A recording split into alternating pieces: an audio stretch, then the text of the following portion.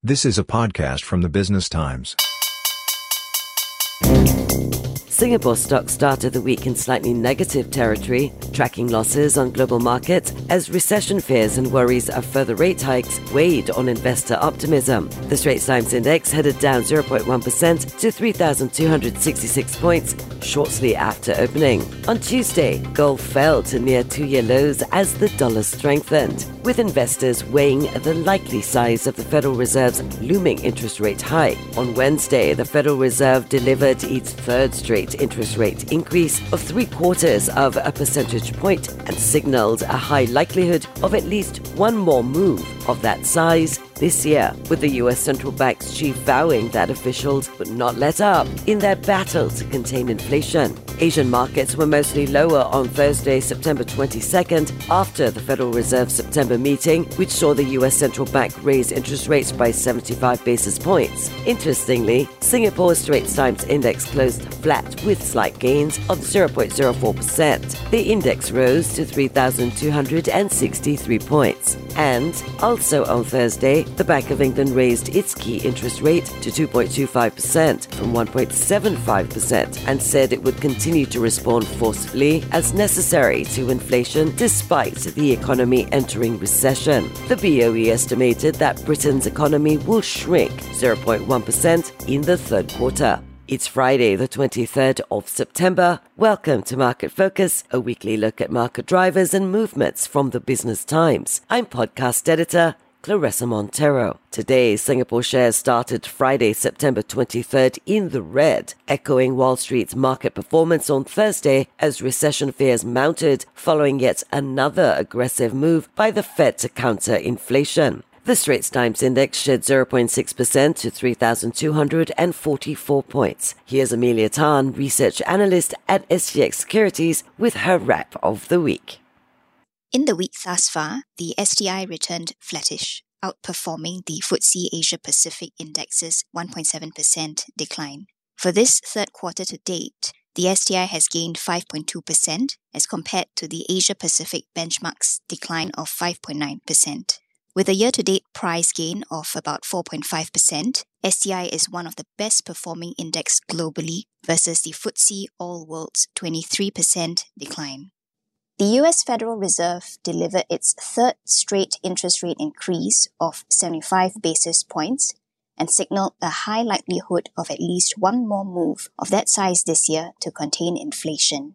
The Fed raised its target interest rate to a range of 3% to 3.25%, the highest level since 2008. And its new projections showed the policy rate rising to between 4.25% to 4.5% by the end of this year before topping out at 4.5% to 4.75% in 2023. As gauged by CNBC prior to the FOMC, expectations see the US rate cycle peaking in March, with peak rates applying for 11 months, with expectations ranging from 3 months to 24 months.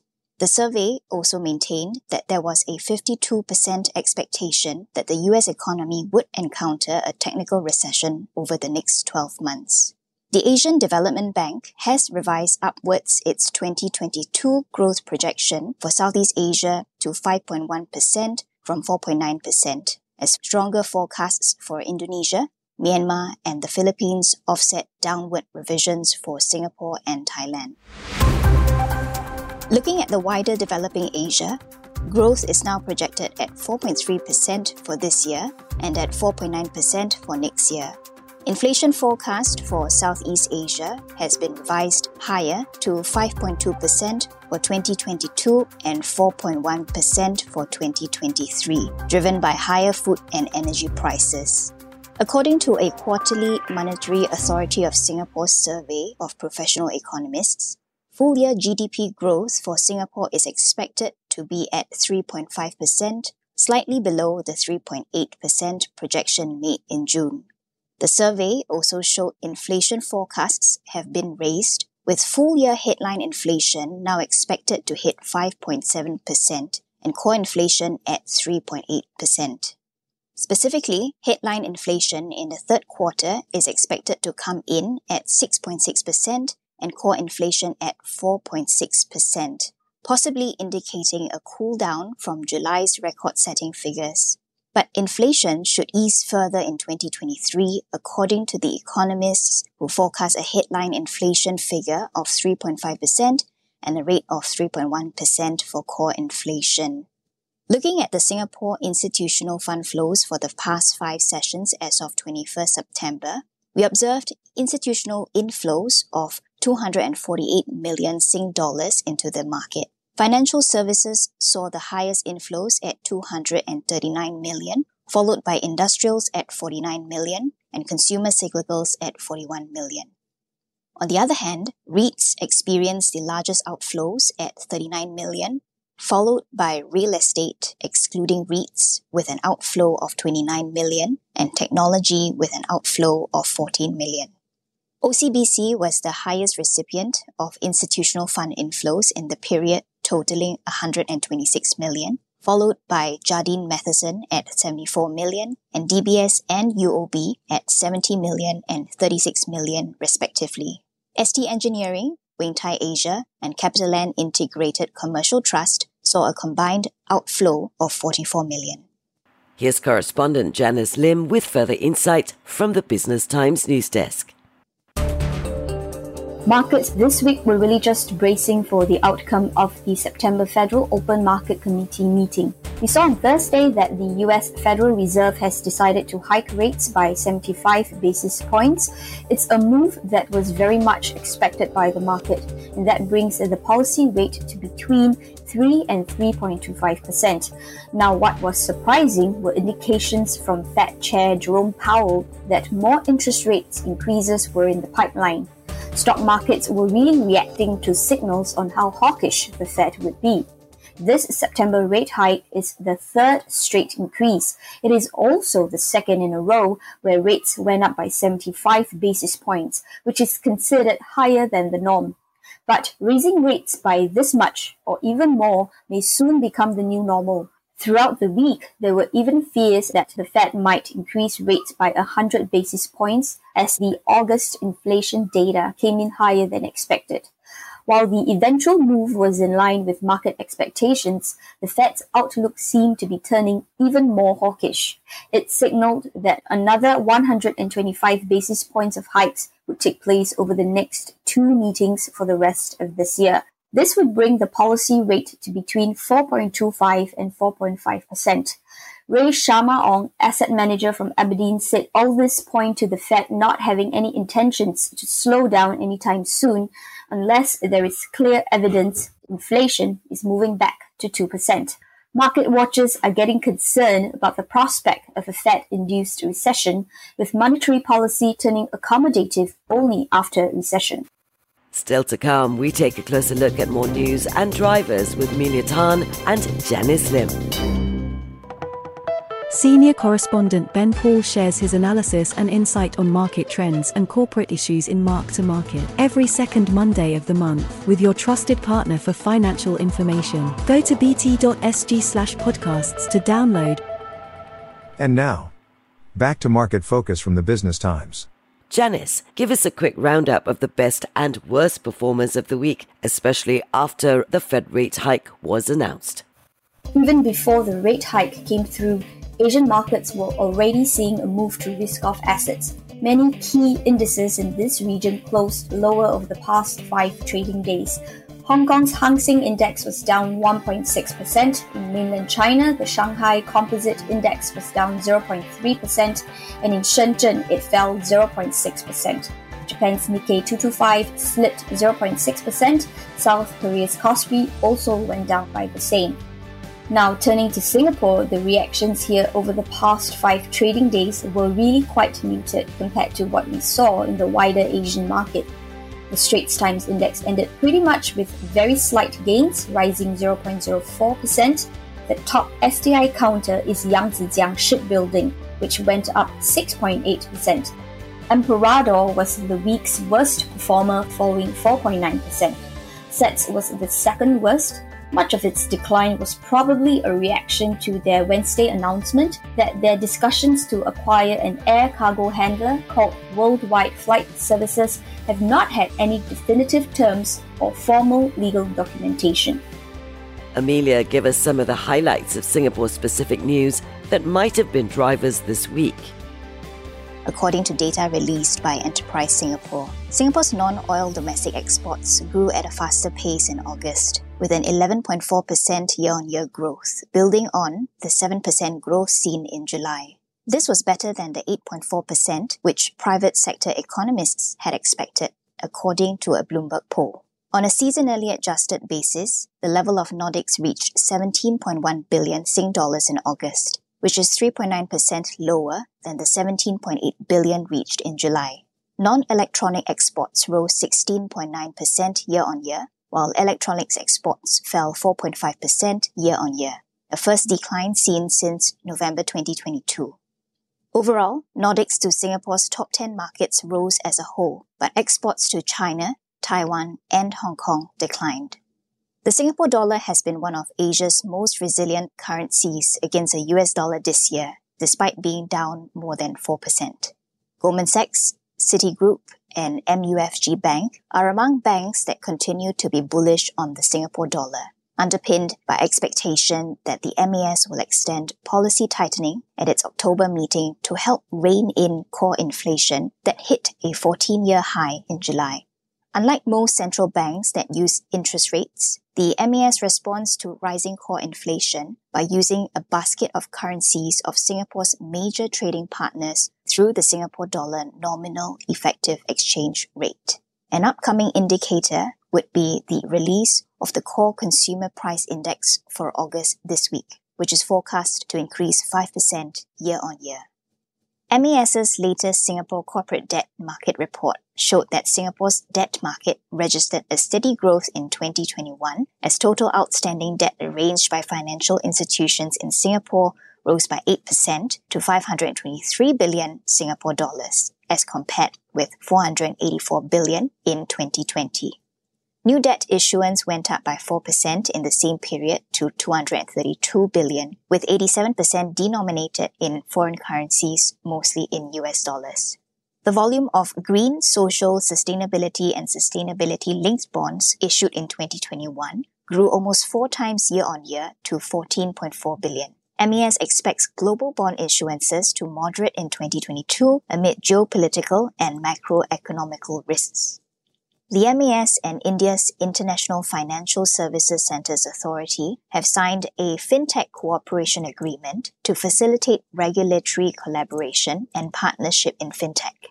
The two regulators will leverage existing regulatory sandboxes in their respective jurisdictions to support experimentation of technology innovations. This includes referral of companies to each other's regulatory sandboxes to enable innovative cross-border experiments in both jurisdictions. Highlighting some notable company-specific news for the week. SGX launched SGX Currency Node, an FX trading venue that connects global participants anonymously to unique and deep OTC FX liquidity pools. Using a central prime brokerage model, SGX Currency Node currently streams liquidity for FX spot, precious metals, and non-deliverable forwards, and there are plans to launch FX swaps and non-deliverable forward spreads later. The group said that SGX Currency Node completes the build-out of its OTC FX infrastructure. Guacoland was reported to have sold 84% or 508 units of its integrated mixed-use Lentor Modern project over 2 days during launch weekend at prices ranging from 1,856 to 2,538 Sing dollars per square foot. According to Huttons Asia, the number of units sold on launch weekend makes it the best-selling project in 2022. About 92% of buyers were Singaporeans, with permanent residents and foreigners making up the remaining 8%. Buyer profiles are mainly owner-occupiers, with upgraders constituting the majority. Marco Polo Marine announced that it will build, own and operate a new commissioning service operation vessel to meet the rising demand for support vessels to service the booming offshore wind farm industry in Asia.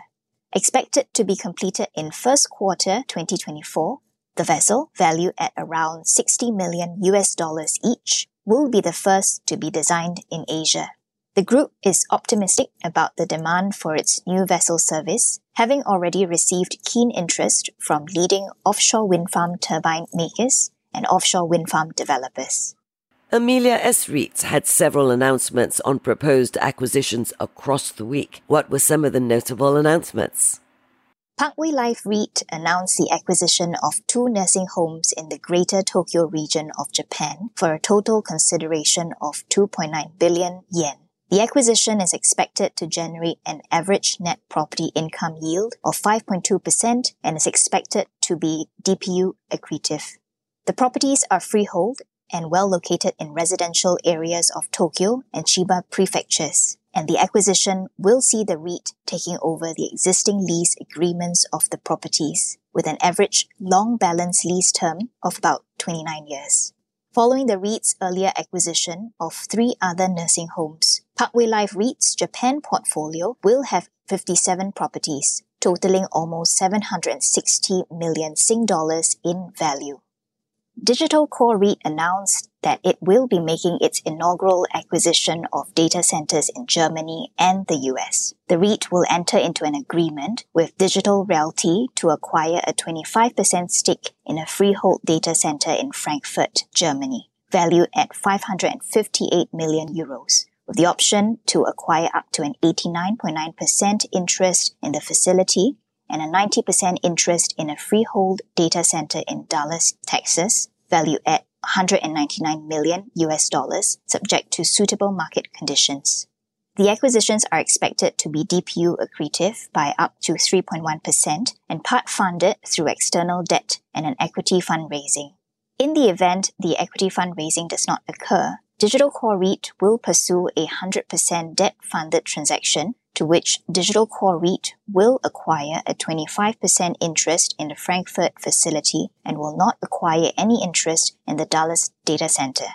First REIT announced that it will be expanding its portfolio with the acquisition of 2 nursing homes in Japan for a total purchase consideration of 2.6 billion yen. The properties are located near Tokyo and Nagoya city centers and have a combined net property yield of 5.2%. Following the acquisition, First REIT's portfolio will be further diversified with developed markets contributing to approximately 1/4 of its asset under management. Japan is one of the REIT's key growth markets as part of its first REIT 2.0 growth strategy, and the acquisitions will be fully funded by debt and are expected to be DPU accretive. Daiwa House Logistics Trust is looking to acquire a portfolio of 2 fully occupied freehold logistics facilities and a piece of freehold land in Japan for a total consideration of 4.7 billion yen, representing an 11.8% discount to the property's average appraised value. The acquisition is expected to increase DPU by 1.3% on a pro forma basis for the financial period ending June 30, 2022. The purchase will be partly funded through a proposed sponsor subscription and external debt. The blended net property income yield for the 2 properties is 6.5%, higher than the Trust's existing portfolio of 6.1%. This has been Market Focus from the Business Times. I'm Clarissa Montero with Amelia Tan, Research Analyst at SGX Securities, and Janice Lim, Correspondent with the Business Times News Desk. That was a podcast from the Business Times. Send your feedback to podcast@sph.com.sg. Find us on Apple, Spotify, Google Podcast or via the Google Voice Assistant Amazon-enabled devices. For more podcasts by The Straits Times, The Business Times, and Money FM 89.3, you can also download the audio by SPH app. That's AWEDIO. This podcast is meant to provide general information only. SPH Media accepts no liability for loss arising from any reliance on the podcast or use of third parties' products and services. Please consult professional advisors for independent advice.